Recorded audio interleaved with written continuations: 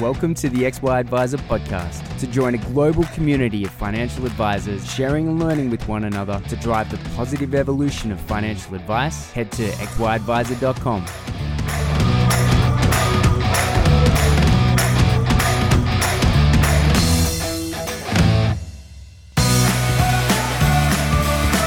This podcast is proudly sponsored by Spider ETFs. From ETFs to model portfolios, Spider relentlessly pursues new ways to provide solutions to investors' most complex investment challenges. And for investors who want to align their values to their investment strategies, the Spider S&P ASX 200 ESG Fund, or E200, could be a sustainable alternative to Australia's flagship benchmark. This material is general information only. Investing involves risks, including the risk of principal. Investors should consider the PDS available at ssga.com before making an investment decision. Products issued by State Street Global Advisors, Australia Services Limited, AFSL number 238276, ABN 420039142225. G'day, Clayton here from XY, chatting with Brie all the way over in the States from State Street Global Advisors. It is great to have you here. Thanks for coming on. My pleasure, and thanks for having me. This had to be the fastest I've ever traveled to down under.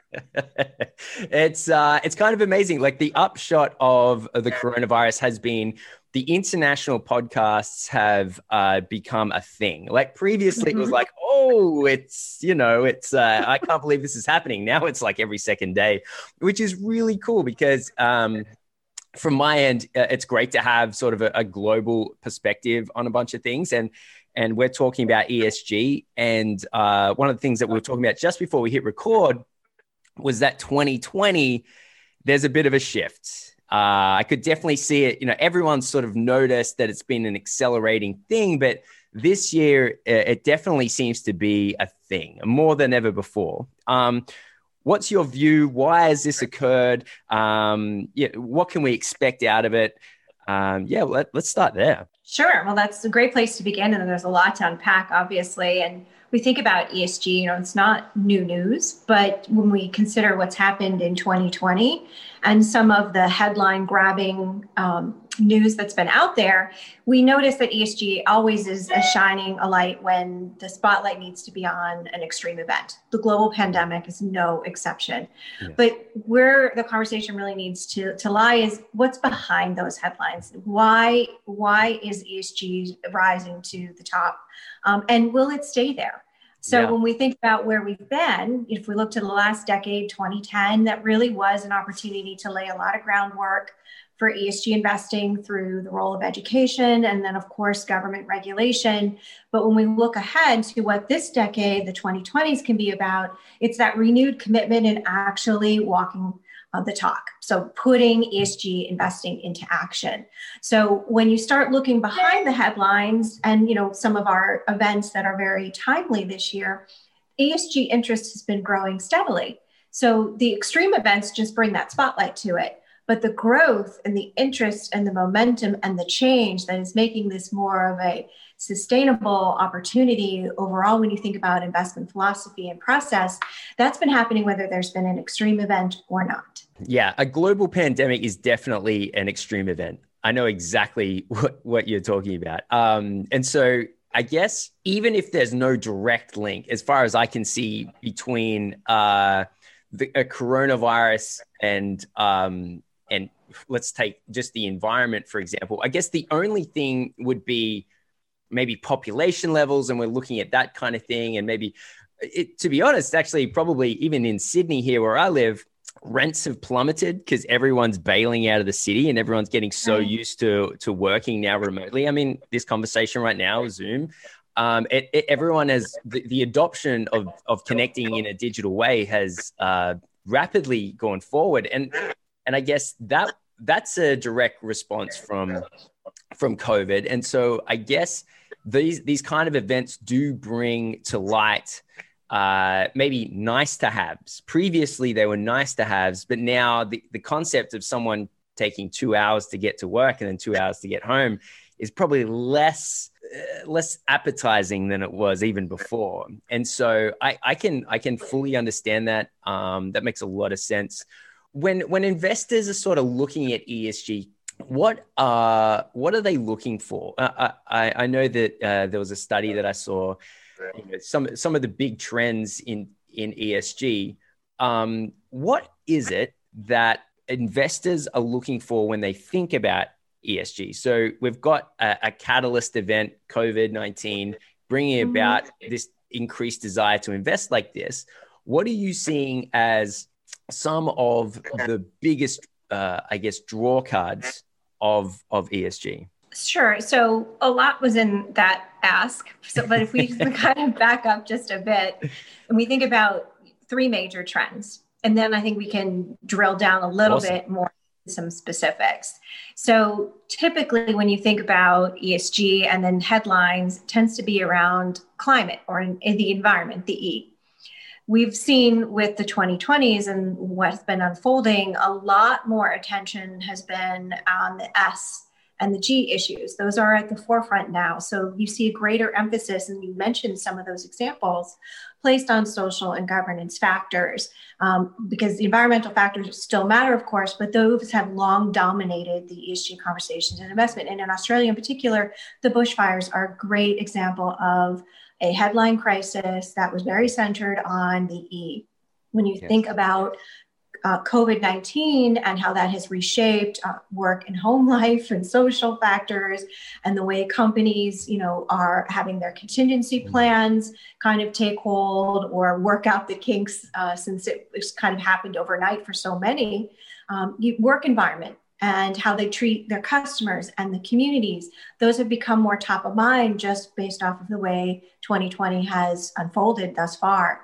So when you think about what the S and the G factors, it's beginning to underscore how non-financial ESG factors can impact long-term valuations, which has helped us really look at a more complete application of ESG. So this turbulence that we've experienced this decade really has brought the S and the G out of the shadows. And we now have a better understanding when you look at other valuation considerations for risk management and using those as factors to guide you in your investment decision making, how those non-financial factors in ESG can play a role. So that trend really is important. Yes. This is something that I was discussing not too long ago, but the concept that real assets and intangible assets, if you look at, I guess, the biggest capital valuations of the companies in the world, previously it was all about what kind of real assets that you had. Now it's very much intangibles.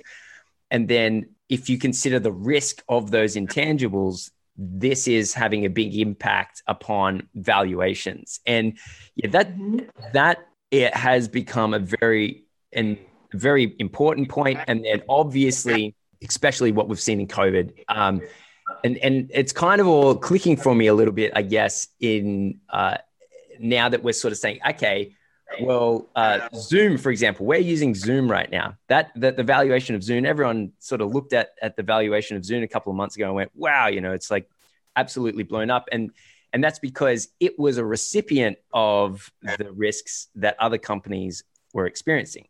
And I fully understand that concept, certainly as it pertains to COVID. You said that there was 3 trends. Yes. What's the other 2? So the other 2 are also really interesting when we think about, why this is going to be more of a turning point, less of a tipping point when we think about our trends. And this is not, a fad that's going to disappear tomorrow.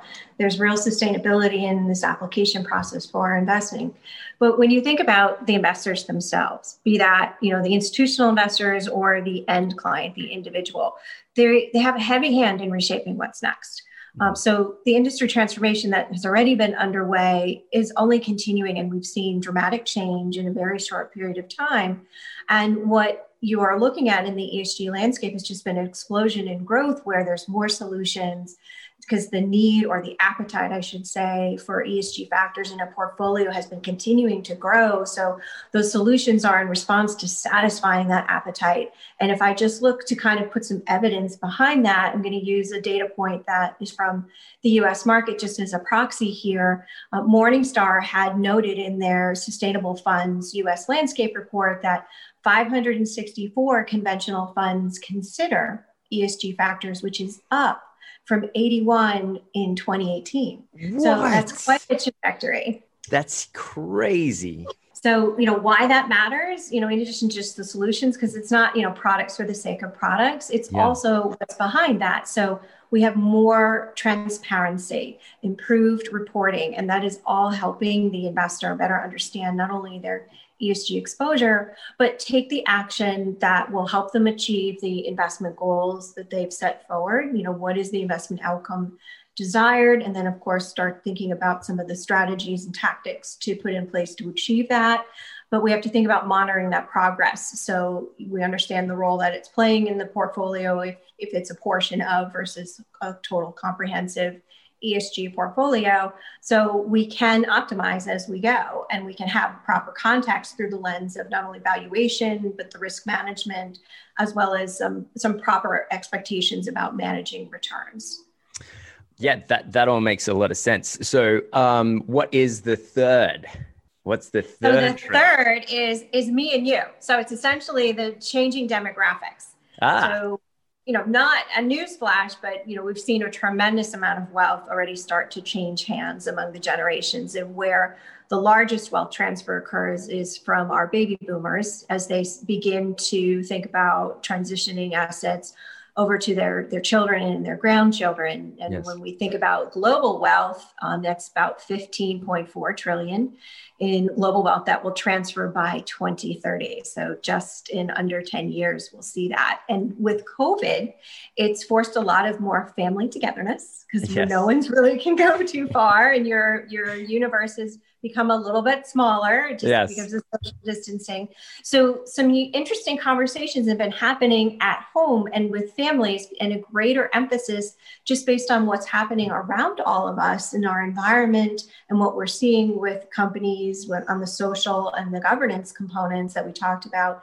There's a greater emphasis of living according to values, and that too has encouraged ESG adoption. So when we think about wealth transfer and why that's the third trend, is we actually see ESG investing being a shared values bridge between boomers and their children and grandchildren. It's creating a really powerful joint vision when you consider a legacy of that family, and that will help move ESG more into the mainstream. And then separate from the family dynamic, that change is just going to automatically reverberate and be magnified when we think about the increasing government regulation and institutional investments. Wow. So it's almost as if with an intergenerational wealth transfer, aligning values to the investments is something that the older and the younger generation can partake in almost equally to an equal measure, or to especially with an interest.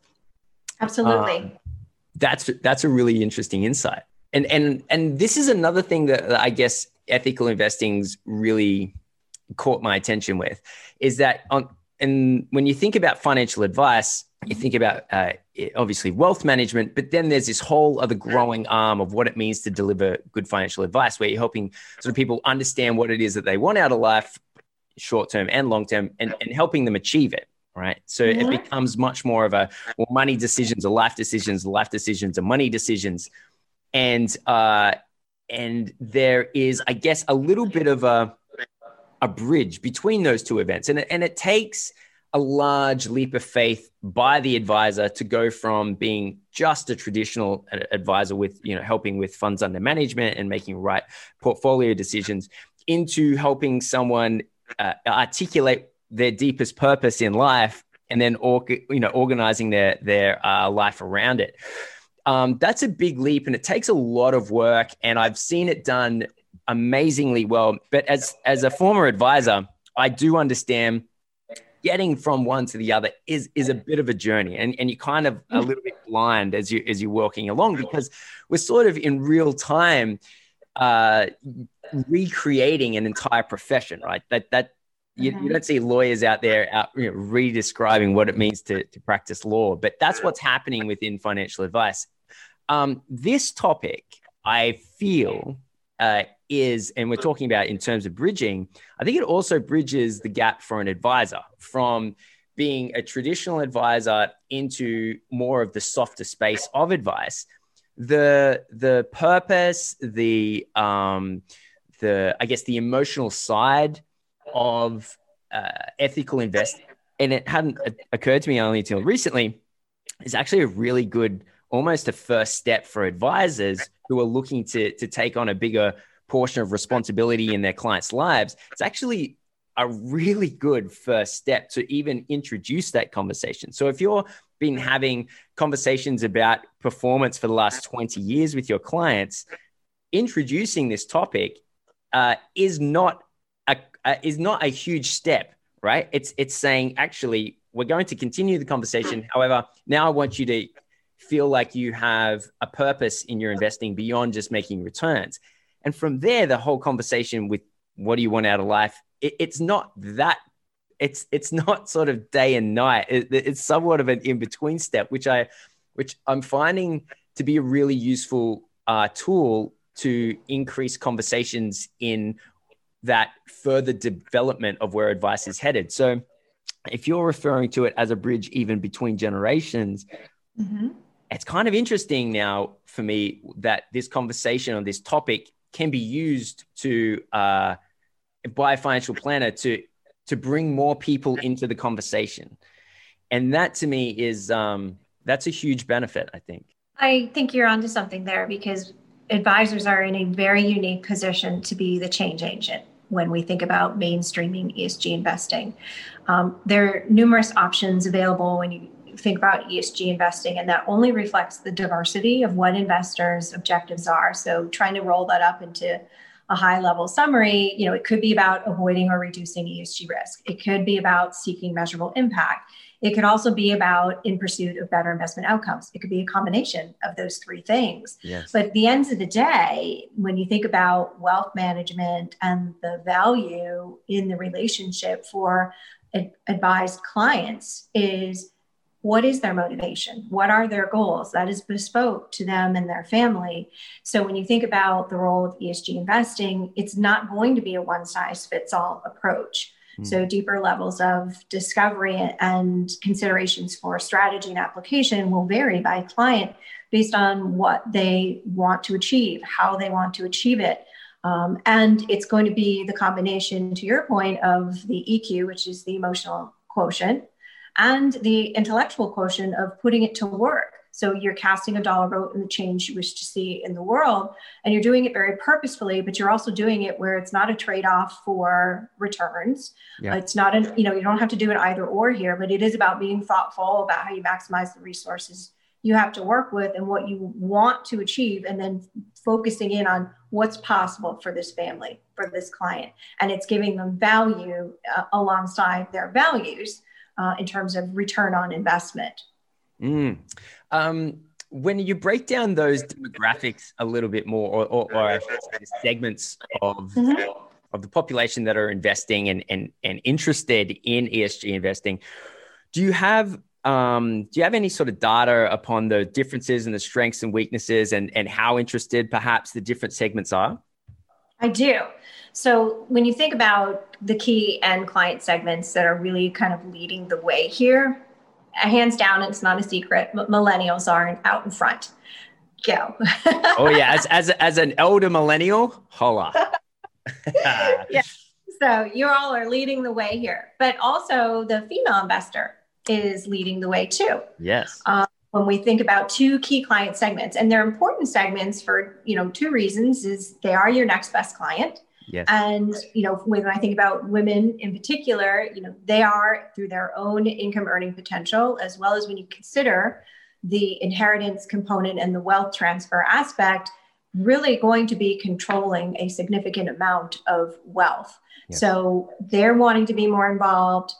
They have the power of the purse.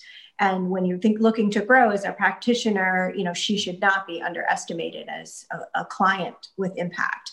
Millennials, of course, are the largest generation that we've seen post baby boomers, and they're very interested in their assets and putting it to work. But as you think about, to your point, older millennials and younger millennials, those are two very different segments in one's life. Absolutely. I just scrape in as born in 83. I'm right on that cusp, but I talk to someone who's say 10 years younger. And I'm like, oh my God, I don't know what fortnight is.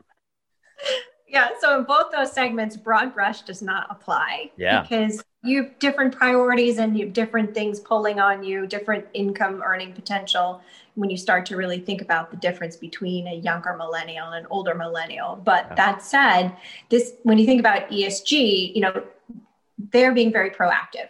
And investors overall, the individual, are taking an interest in looking at product solutions and wanting to work with the financial advisor to help them navigate this space. So some evidence here on what they're really looking for is overall, we see about a third of investors agreeing that they want to make a tangible difference and an impact through their investments. Now, when we look at that through some key client segment lenses, almost 60% of millennials will agree with that statement, and more women, more so than men, feel strongly about that statement.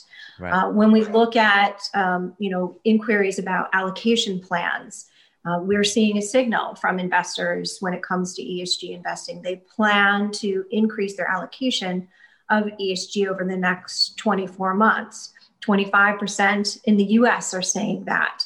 When we look generationally and global in those statistics, 31% of millennials plan to increase. 23% of Gen X, so not too far behind, plan to increase their allocation levels. So when you think about, what it means to put ESG into practice, 24 months is a very short period of time. And so now is the time to have those conversations. And when you think about, does social, political, or environmental factors impact the way an individual thinks about their decisions to invest? So our examples in the beginning about the way a company is treating employees or their communities and consumers, it does matter. And these numbers are really eye-popping. So 68% of female investors, when evaluating investments, will place a higher value on that strategic factor. And 82% of millennials will place a higher value on that strategic factor, that they want to be looking at some of those factors before they make a choice to invest, whether it's a stock, a mutual fund, or an ETF, depending on their motivation or, who is the one in the news. It's going to weigh on the choice. Yeah. I think this other statistic that's helpful for your audience is the role of the advisor. 75% of millennials want their financial advisor to help them with ESG. 63% of Gen X want their advisor to help them with ESG. They view it as a key role. And in Australia specifically, all investors, that number comes in at 64%, saying that advisor's role is instrumental in helping me with impact and or ESG investing. Holy dooly. I mean, that's huge. And if I think about it, I've been in finance and business for essentially my entire professional career. And the concept that I've held really dear to myself before I'd ever even heard of ethical investing was this idea of being a mercenary and a missionary. So the idea of, making money and making sure that I'm competing in a capitalist environment and doing my best to add value to consumers and whoever my clients are. But how do I do it in a way that ends up with a positive end result to the world? And so that it does make revenue models more difficult, I think, when you add on that additional hurdle to climb. But whenever I've thought about that concept, that mercenary missionary sort of view of the world, I've always thought I really am a walking cliche of my generation. So when I hear those kind of numbers, where sort of like 2/3 of people want their advisor, as you mentioned in Australia, want their advisor to help them make these kind of decisions, I just think, well, yeah, I definitely am one of those people. And I've often thought, why is my generation, and you know what I think it comes down to? Do you ever remember the show Captain Planet? No. Okay. So Captain Okay. So Captain Planet. Clearly, I'm missing something. Captain Planet was a cartoon. I guess it would have been early 90s, And there was a handful of these characters, and they put their powers combined. It creates Captain Planet. Captain Planet's this superhero that's there to like save the world from, acid rain, for example, right? Okay. And it was such a big thing, certainly here in Australia. But it was like our entire generation was led to consider these type of things. I just think almost as a conscious thing. Like, I think, people were creating content and creating entertainment that was tied in with this idea of ESG, even though we didn't call it that back then. And so I think we're seeing a lot of the fruits of that. And it's a huge change, but ultimately it is for two reasons. It's so that people can do well for themselves and their family, but just not at the cost of, say, the world or other people. And I think that view of what wealth is and what wealth does, it's no longer this scarcity idea where, myself and my family, we have to pull together as much funds as possible at the expense of others or the planet. We can actually pull together wealth while helping others and the world. I think that's it's a huge theme as a generational thing. I perceive it will probably continue in that direction. It kind of appears that it will be. And so to hear now that there's some pretty hard facts around people wanting their advisor to talk to them about this type of stuff, to me, that's a huge indication, because advisors typically are conservative. We do take our time to adopt new things. And there's many reasons for that: rules, regulations. You never want to step outside the line. And you always want to put a client first. And so you don't want to be seen as directing a client down a particular way. So it's always been a tough conversation to have. However, Australian financial advice has just recently gone through an ethical overhaul, essentially.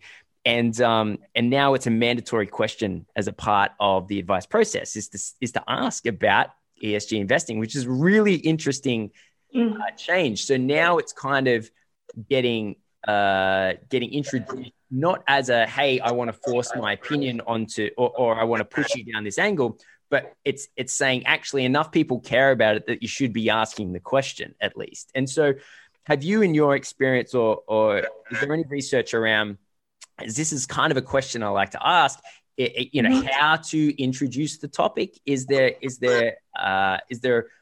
from what you've seen a way for an advisor to bring up this topic? Because obviously the demand is there, but you don't necessarily want to lead with the conversation. But have you seen have you seen any sort of research around how advisors are doing well in that space and how they like to talk to their clients about it?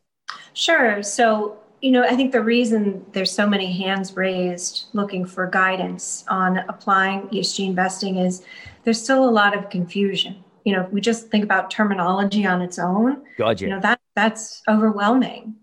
Just the evolution of ESG over the years, we keep changing.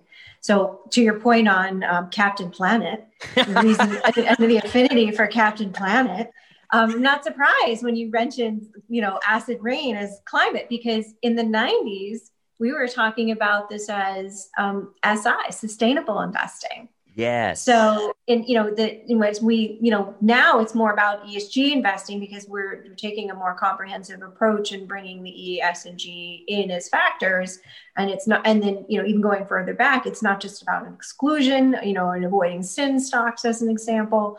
So I can completely understand why the individual investor is confused. So, the benefits may be really clear, but actually how to put it to work, what kind of path do I need to take, especially one that's going to be effective. This is your capital you're talking about putting to work here. Yes. And you do have goals that are, traditional and, some of your milestones and being successful in your financial life. Yes. That are important. But, how do you navigate this? So when we think about advisors adding value in a really meaningful way, it really comes down to a kind of three-phased approach, or a framework, if you will, to focus in on the conversation. And first and foremost is the importance of discovering what is the clear entry point. So advisors should be working with their clients and thinking of, and first and foremost on what are the investment objectives when you think about ESG? Is this part of the longer term plan? And based on understanding the objectives they have, right off the bat, if you start thinking about, are these going to take me down more broad ESG solutions? Or is this really going to be something more thematic? When you have then that bit of clarity on their investment objectives, then you can start focusing in on the ESG priorities for the client. And you can start doing some education while you're learning about their priorities. And you can begin to clarify their motivations, which will help inform the journey that you can guide them on. And it's going to narrow that focus, and it's going to crystallize those priorities. Now, that said, this discovery is not one and done. It's something that should be ongoing, because if you just use yourself as a focus group of one, your motivations and your priorities change as your life continues to evolve. Totally. So what you might have said, in 2020 about some of your priorities and, what was really inspiring, that was an intrinsic or extrinsic motivational factor, 12 to 24 months later, that may have changed. So this is a continuous conversation. Once you have that insight, then the advisor can start thinking about educating them on market opportunities and targeting some of the resources and select ESG strategies. So this clarity of entry point is critical. And I think that should be an ongoing check-in, because things will continue to evolve along the trajectory. The second area is really about proper risk framework. So how do you help the client keep that in perspective? And based on what the client's desired outcome priorities are those value-based? And then the risk-based aspects of that implementation, you're in a better position to understand the degree of portfolio integration. But you want to make sure that they have comprehension of that too, because you're starting to get into some more technical components and putting the ESG to work. Then when you start thinking about what's the right amount of ESG strategies that should be allocated to a client's portfolio, if it's not a completely holistic ESG portfolio unto itself, and you'll be in a better position then to help them assess what broader asset allocation can be in terms of keeping the investment plan appropriately balanced, and you're avoiding introducing things like sector or style biases. The third area here is, how involved does that client want to be? When you think about applying ESG, a lot of the comprehension that clients are raising their hand for is because they want to understand what they own, why they own it, its role in the portfolio, Yes. and then ultimately over time, how that's going to help them stay on track with their financial life objectives, both in the short and long term. So no different here. So you can review their personal values and risk framework with the client and help them understand the ESG investing considerations. And depending on how deeply involved they want to be, you have a guide here on the type of additional education, updates, more information, or how they can continue to be their own student of the business that they need. The last area would be taking that long view, because without the discovery, without the risk management, then as soon as a company's trajectory changes or the stock value goes down, this was a waste of time, as opposed to, this is something that, over an X period of time and the time horizon that you have and the intended impact that we unpacked, you're able to understand and align their expectations better. So you have non-financial outcomes and reporting, as well as their financial reports that are on a more standard process for them. And you can then look at tactical opportunities. And is this about it being a sleeve of the portfolio or total integration? That will all start to change based on their own time horizon and the intended impact that they have, which will give you insight into the types of measurement and success measures for that client that you need to put to work. If a change needs to be made because of heightened market volatility, what are we doing here, and how is that impacting your ESG components? How are you maintaining the principles of high impact investing? How are you modifying your ongoing reporting? How are you reallocating the portfolio as the motivations shift? So there's plenty to do here. Yeah. And, it's a lot, but if you start to think about it in really three buckets of organization, it becomes a natural part of the financial planning conversation. Something you touched on just then was communicating the ongoing, I guess you could call it, benefit that your investments are having on the world. That's a really interesting concept, because people like to keep up to date with obviously the performance, the financial performance, and that's traditionally been exactly what ongoing reporting in terms of investments mean. Are you up or are you down?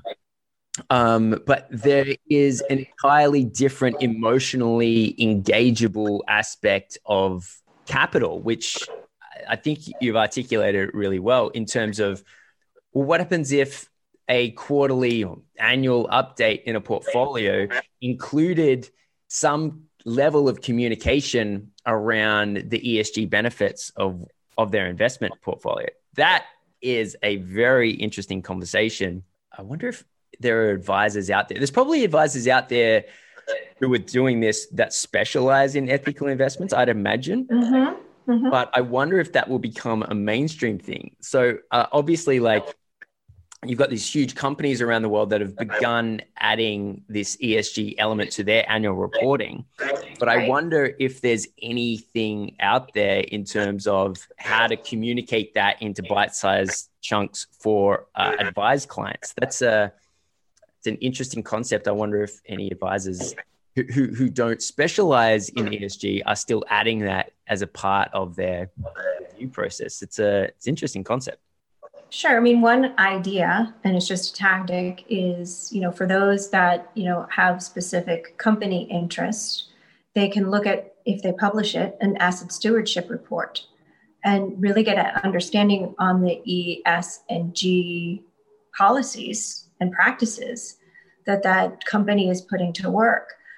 So much like you would look at a traditional annual report, we're starting to see more publications from an asset stewardship report also being made available. And I think that would be additive for an advised client to have access to, based on, where their investments lie.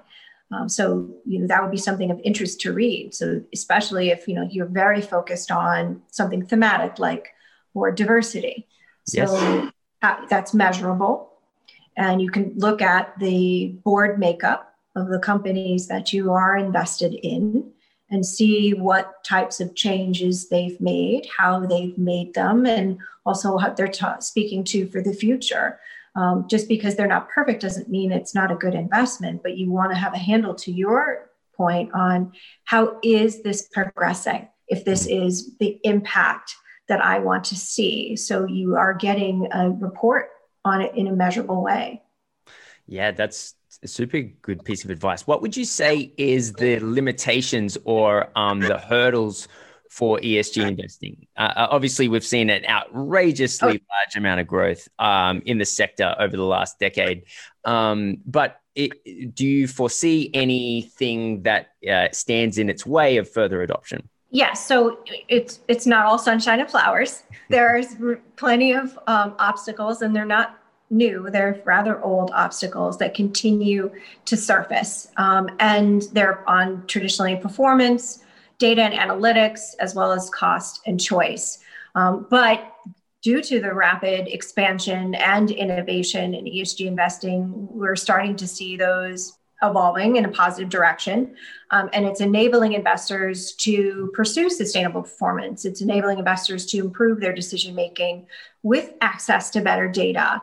When we start looking at things like cost and choice, ETFs has really democratized this space and making what were some investments out of reach for many, because they were largely for institutional investors. ETFs have opened that up and done so in a very cost-effective manner. So you have the ability through ETFs to gain cost-effective ESG exposure.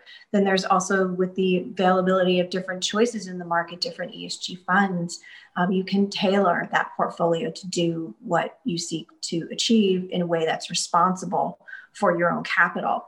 Obviously, we can't unpack all four here. Those will be here for quite a while. But I think the two hot buttons as of late are really about, okay, so how can we really pursue sustainable performance? What's changing? And when I talk about this being really a turning point versus just a tipping point, very common objection. And the concern is that if I have ESG investments, it's going to result in subpar performance, or it's going to risk sizable deviations from benchmark returns. But so far, if you look at the evidence, whether it's academic or market data, they've proven to be largely unfounded. There's numerous studies that are available that show that companies that are managing responsibly deliver financial results over the long term. And additionally, when you look at firms that adhere to environmental efficiency, social awareness, high governance standards as well, they're in a better position to withstand emerging risks and capitalize on new opportunities. So you can use that data, those factors for growth projections. Yeah. Also, if you think about, ESG in terms of some of the stereotyping, when you think about it as a category, many say, well, that's just a luxury for investors when it's a bull market. But it's not necessarily a costly choice when the markets turn in the other direction. I mean, the first quarter, second quarter this year, we can see some results in addition to studies outside of 2020 that show integration of ESG may actually provide downside protection when the markets struggle. And that just underscores the role that ESG can play for long-term risk management. And then I think the other important point when we think about needing clear and standardized ESG reporting, we still have way to go here, but we have to continue to improve ESG reporting. And when we think about global coverage, that's only going to improve the investment solutions that are available today and what will be offered in the future. Case in point, we can really focus in on what's financially material so distinctly because increased reporting in non-traditional areas has already been in motion. So definitely need more work here in creating consistency. There's not only a lot of terminology going around, but there's also different scoring methodologies. So there's no standardization. So there needs to be some consistency for companies, for index providers, and for asset managers. But that all said, those limitations are no reason for an investor to be sitting on the sideline because essentially we'd be making the perfect the enemy of the good. Yeah, that's a good point. So I guess there is issues with how ESG is reported in terms of there's no proper or at least unanimous benchmarking tools. And that's creating issue with the communication of how quote unquote ESG something is. Is that it? Yeah. So because there's different scoring available, a company can have different ESG ratings. Oh, wow. But, we are starting as an industry to gather around a few core frameworks, but more work needs to be done here. So, we have the transparency as well as the consistency. So when companies are looking to adhere and manage to their ratings so they know what it is on one index versus one methodology versus another methodology, they know the differences or we can close some of those gaps because those deviations can be confusing for the investor. Yes. In terms of what to expect or why that rating is so, when you look at a particular company and whether it's included, if you're buying an ETF, it's included in the index or not. And if it's not, why not? Yes. Which brings to mind one of the words I've learned during this now 10-part ethical investment series, and that is greenwashing. Greenwashing, oh, right? And so I guess that the issue is if there are multiple methodologies for rating if something's ESG or not. I guess an advisor wouldn't want to be in a position where they've leaned on one set of scoring, but then another set of scoring says, that's not good enough. You've somehow ended up giving your clients investments that are greenwashed. Like no one wants to be in that position, I'd imagine. And so is there in the pantheon or however many there are measuring methodologies, is there something that is more perhaps reliable that you can lean on?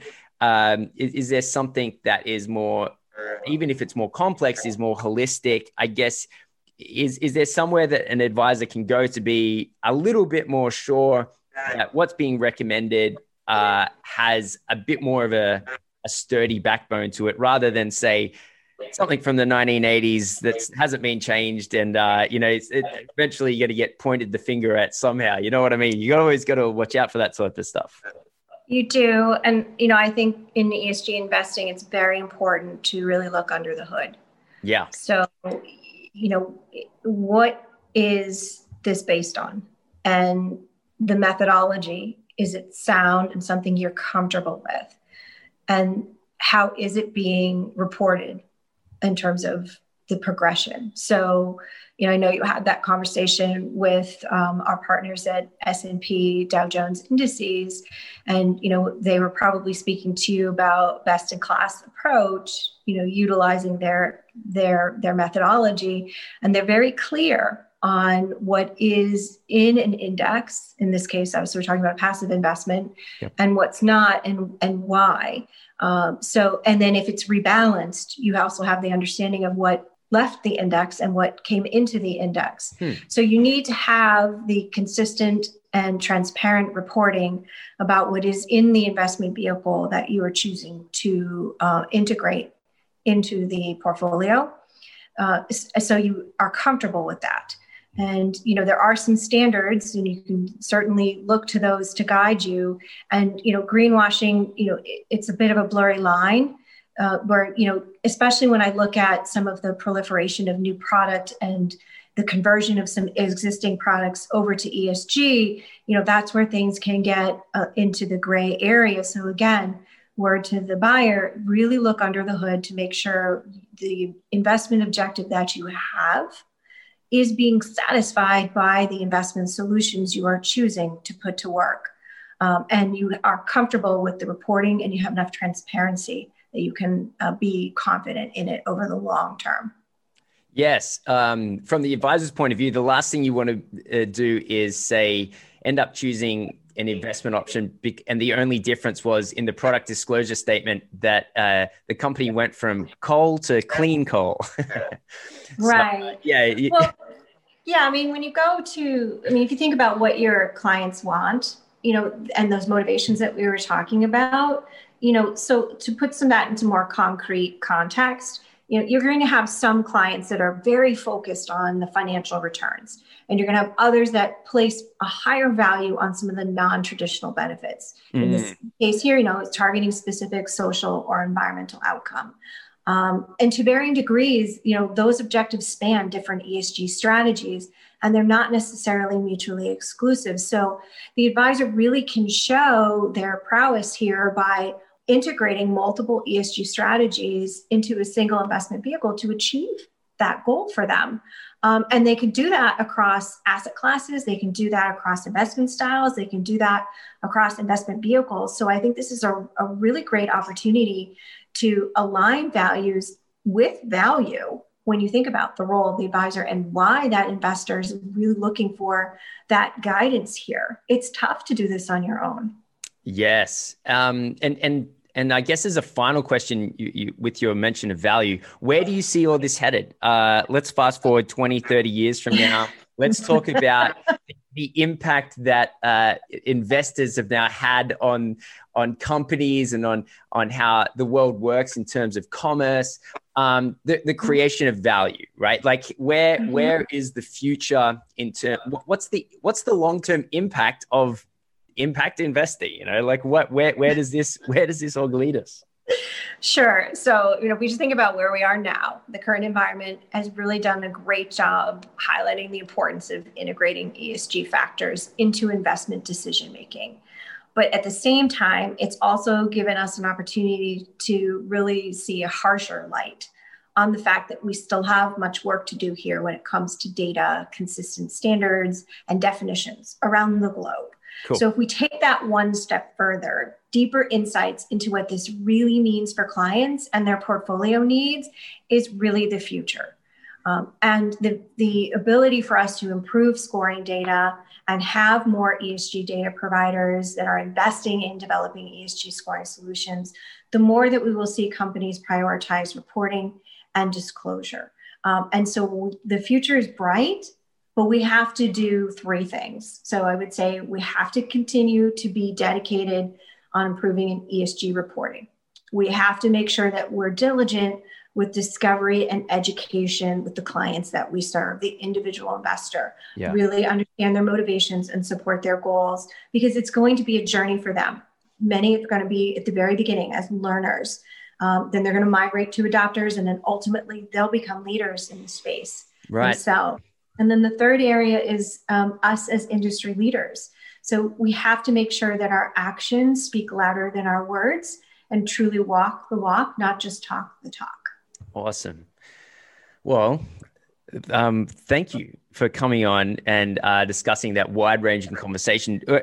For me, it's been a huge journey. This is, like I mentioned before, episode 10. I literally walked into episode 1, I guess it was about 12 months ago, and really not knowing anything. And the first few episodes were like, okay, what does E and ESG mean?